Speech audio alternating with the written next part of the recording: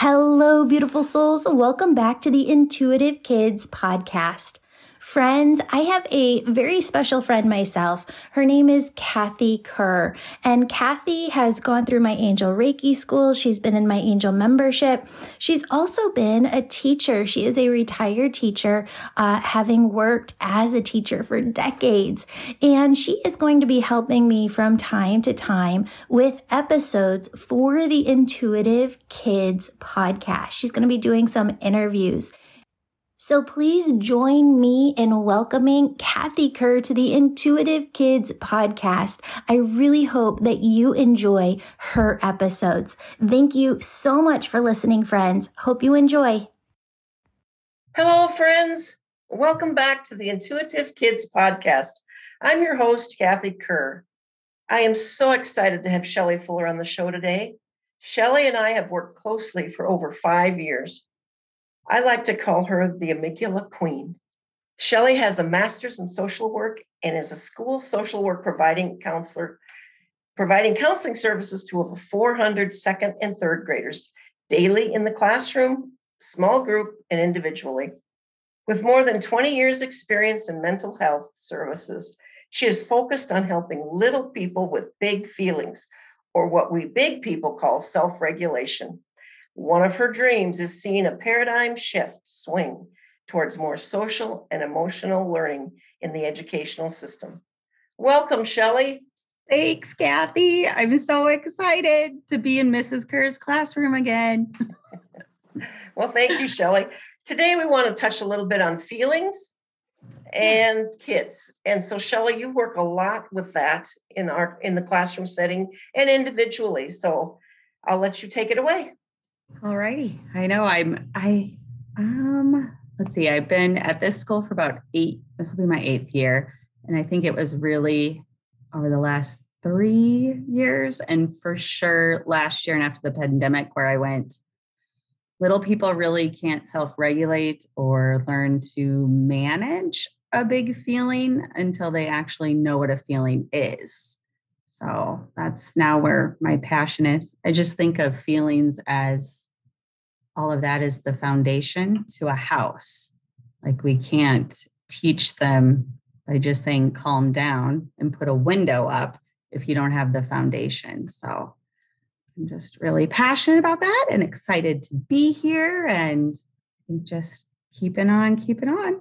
Okay. So, sometimes when I was in the classroom, the kids would say, well, what are feelings? And they basically knew happy, sad, mad. Yeah. And there's so many more feelings, and kind of, you and I have talked about it. We won't get into it. There's kind of a difference between emotions and feelings.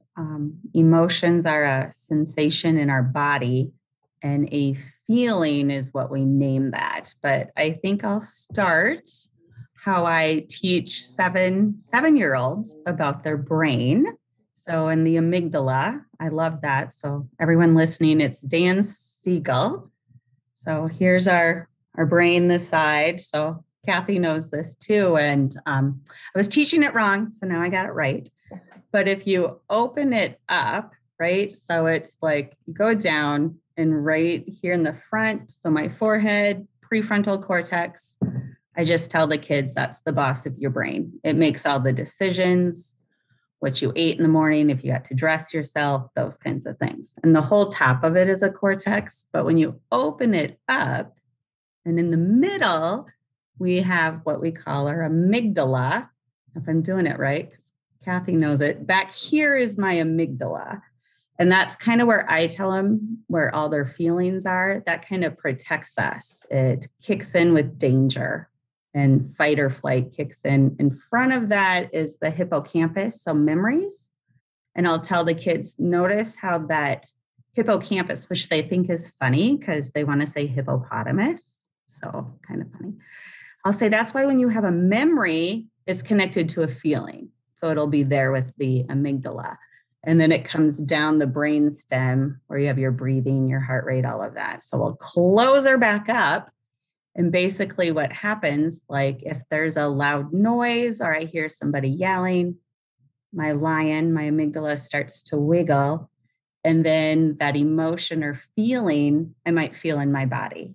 So let's say my brother took my toy that I was playing with, and now my body says, ooh, I'm angry. And my heart starts to beat really fast. And you might your brain can't control that feeling, the prefrontal cortex. And we call it I flipped my lid.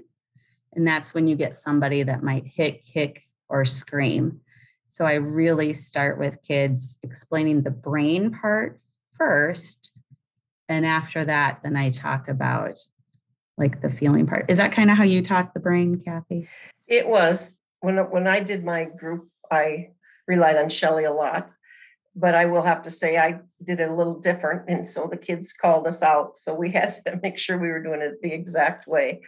But yes, I talked to them about that because sometimes you could just put your fist up and I would go like this, and the kids would know either I'm getting a little frustrated or it's okay to calm down, take a break. We're going to do some breathing. Yeah. A little meditation. It's a great way. When I first started teaching it, and I did that my first year, I would have parents call or other counselors and say, what is this amygdala? My child is saying it's not their fault. It's the amygdala's fault. And that's when I went, okay, back up. You're still responsible for what you do when you flip your lid. And then kind of after I teach them the brain, when we talk about feelings and emotions, I'll tell them, let's start to train your brain. So when you have a big emotion and you're feeling sad, I want you to try your best to stop and pay attention. What is happening around me that's causing my stomach to feel upset right now? Sometimes little kids think I have this upset stomach and I'm sick, but that is the amygdala saying, no, I'm sad or I'm really nervous. And then for them just to go, okay, what's happening around me? How am I reacting to this? I have a headache. I have a stomach ache. My fists are getting really tight. So it's like drops in the bucket at this age, but I think it's good. Well, I think what's good about that, Shelley, is because sometimes kids I'm getting mad, but they don't understand nervous. They don't really understand the feeling of embarrassed. They just put those words on it like mad and sad. Happy, if that's their feeling. So, what I have found is it's really good. And of course, with your help to teach kids those different feelings, that frustration, and we even started off with comfortable and uncomfortable because I hated for them to say good, and, that these aren't good feelings. I like that because I think what's really important there is when we use the word good and bad or even positive and negative, because we take on that feeling. So if I'm angry and that's a bad feeling, then I'm a bad person for feeling angry. So all feelings are okay, but some of them are comfortable and I like those feelings. And then there's feelings that are uncomfortable and I don't like them. And sometimes kids don't even know they're having a feeling because it's triggered something from way in their past, which is probably another podcast. Yes.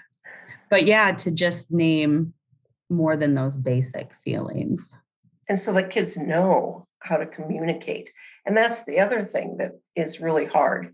And it's hard to take the time to listen, but we need to listen to kids as they communicate how they're feeling so we can help them put words to it. Absolutely. Because even as adults, there are times that you sort of blow and you don't really stop and think about what's really going on. Mm-hmm. It is true. And I started getting ready for the school year. So I'm trying to read more, listen to more podcasts. And I was listening or reading today. I can't remember where, but sorry for that. But it was talking about in the classroom as a teacher, all I really have to do is validate the feeling. Sometimes this classroom teacher was even saying, I feel like if I talk about it, it'll keep them in that state and go, well, just don't think about that. That's upsetting. Or even as a parent where I can say, wow, yeah, you do look really upset and that's okay to be upset. But let's see what I can do or different things like that. Okay. And Shelley, as I was reading and researching for this, I found something, and of course I've learned a lot, but something about a 90-second rule or a 90-second time limit? Yeah, it's interesting because the research says, like the brain, so the emotion, which is the sensation in my body, the brain is managed full cycle of only 90 seconds.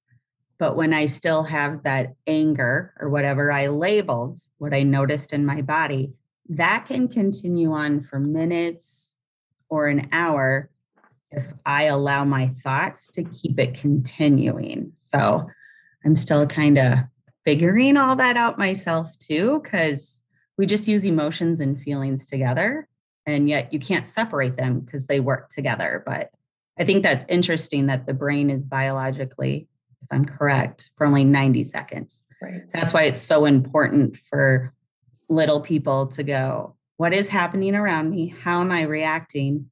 I can name it, because once I name it, I think this is Dan Siegel too, then I can tame it. And then I can go, okay, what do I have to do now to manage this feeling so I can feel in control of what's happening around me? Right. And I had read somewhere analogy would be like waves.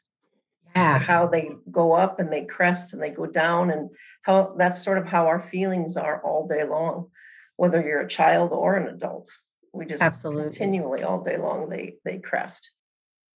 I know that sometimes when kids would get really upset, we would try that breathing method, but I know there are other ways too, Shelley, because I know you teach my kids or you taught the students different ways to calm down, calm their brain down, calm their whole body down. Can you talk about some of those?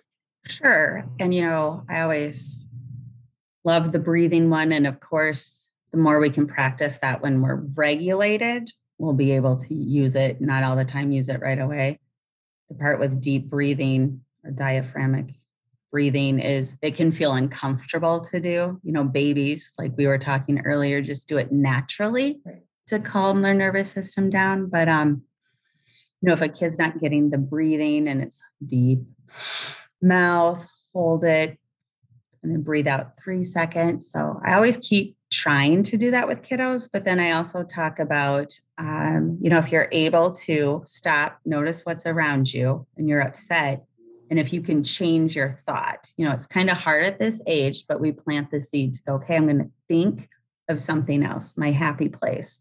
Or I figured this out on my own, and I teach it to the kids too. Like in high school, I did theater, and I would always get so nervous before I went on stage that I would start squeezing my toes, like in my shoes. And then I would just breathe and then I'd release. And for whatever reason, I did that on my own. And now you start seeing the research. So some kids, I'll be like, just start making a fist, try to breathe in and let it go. So it's just trying to get the tension up and releasing it, or they can grab the bottom of their chair, like they want to lift the chair off the ground and then relax it, or, just start drawing can calm, or if they like music, to listen to music. Or yeah, I know that in the classroom, and of course that's a lot different than at home, because at home you can let them have their breaks and things. But I know if a child would just have a meltdown, most of the time what they wanted to do is get out of the room as quickly as they could. And I understand that, just because of they need their space, if they also don't want everybody watching. So I always tried to, I didn't give a timer. There were times where they said give a timer and they come back in a certain amount of time. But I just found it best, and most kids did not take advantage of it. You just say when you're ready, come on back in, and when I get a break, we can talk about it, whatever it is. But I think the biggest thing is, like you said, validate their feelings. I understand you're feeling this way. I understand things can go wrong, because we have that, we as adults, that's what happens to us. I think where people feel like, well, if I validate their feeling, I'm validating the behavior. And that's not true. You're just acknowledging and validating that they're angry, and then they can feel heard. And it's correct. If I am really upset and as an adult, I'm able to leave this situation, I can. So I like that, you said that to kids. The other part is you have a kid that takes advantage of it, then you just have a conversation later. And you're like, okay, we're going to have to use a timer. And you come back. And then if they come back and they're like, I'm still not ready. Okay, 5 more minutes or whatever. But there's always, you can have conversations with kids too. Sure. And I think that's what we forget many times, is to have conversations with children. Yeah. And so this is directed towards kids. So I think we've hit on a few things that they can do to help them. The one thing I was going to talk about, because sometimes some kids are really good at this body language, and some kids really aren't. They just can't determine it. And I would say that's adults are that way also. But what I've noticed, and we'll talk about body language, is that the more we show children, the better they become. By the end of the year, they are able to self-regulate much better than by the beginning of the year, if we teach them. It's another skill that needs to be taught. But we can talk a little bit about body language. Absolutely. And again, I like how, we teach other subjects. Yes. So, and you can't, I was somewhere and it was like, well, just review their calming steps. And I'm like, we just don't talk about reading. I have to practice reading. So the same thing, like with body language, showing pictures, my face, like angry, and you have them make an angry face, or you show like the face says a lot, like, am I smiling? Am I surprised? Also talk about making sure to ask someone. So if my hands are like this, sometimes we're like, oh, the person's feeling mad, but maybe I'm just cold. So it's always to say, are you feeling angry? Nope, I'm feeling cold. Or to really pay attention to, like you said, not only the face, but the arms. Am I close to somebody? Am I away from somebody? Like on the playground, if the person or the kid is moving away from you, their body is saying, I don't want to be near you right now. And then, that other kiddo is upset and keeps going at them when it's like, okay, their body is saying not right now. Right. And sometimes kids like to nurture. Yes. And they may not want to be nurtured at that particular point in time. And that goes for adults. Sometimes you put your hand on a child and they don't really want that. They just want their space.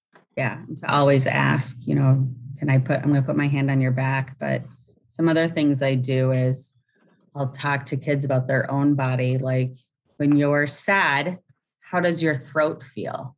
Versus when you're angry, mine feels the same, but I'll tell them, like, if I'm sad, I get this lump in my throat. And they're like, oh yeah, I do too. And I'm like, that is that sensation, your amygdala. Or when I get really mad, my face gets red and sometimes I start to see yellow. That's when I've flipped that far, which doesn't happen a lot anymore. How are your eyes? Are they blurry? Do they sting? Am I breathing fast or slow? So it's all of those things in your body and your body language. And your body awareness. Yes. Just knowing, sort of knowing how your body's reacting. And I know sometimes we have stomach aches a lot.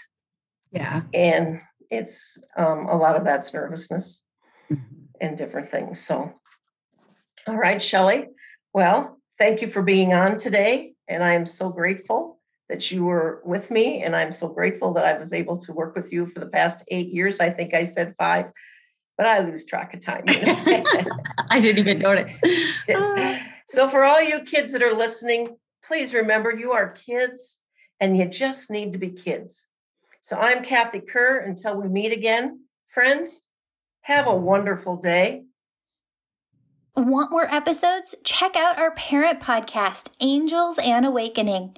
Beautiful souls, if you're super excited to develop your own intuition, go to theangelmedium.com and become an angel member today. Angel membership is for the whole family. Parents get access to hundreds of hours of past course content, new intuitive development circles, events, small groups, and more. And now kids get access to spiritual workshops, pre-recorded energy healings, and live events just for them. Start today at theangelmedium.com. And if you're the family who's really excited, you're ready to go all in developing all of your unique spiritual gifts, Kids ages 14 and up can now enroll in my Angel Reiki School with a parent.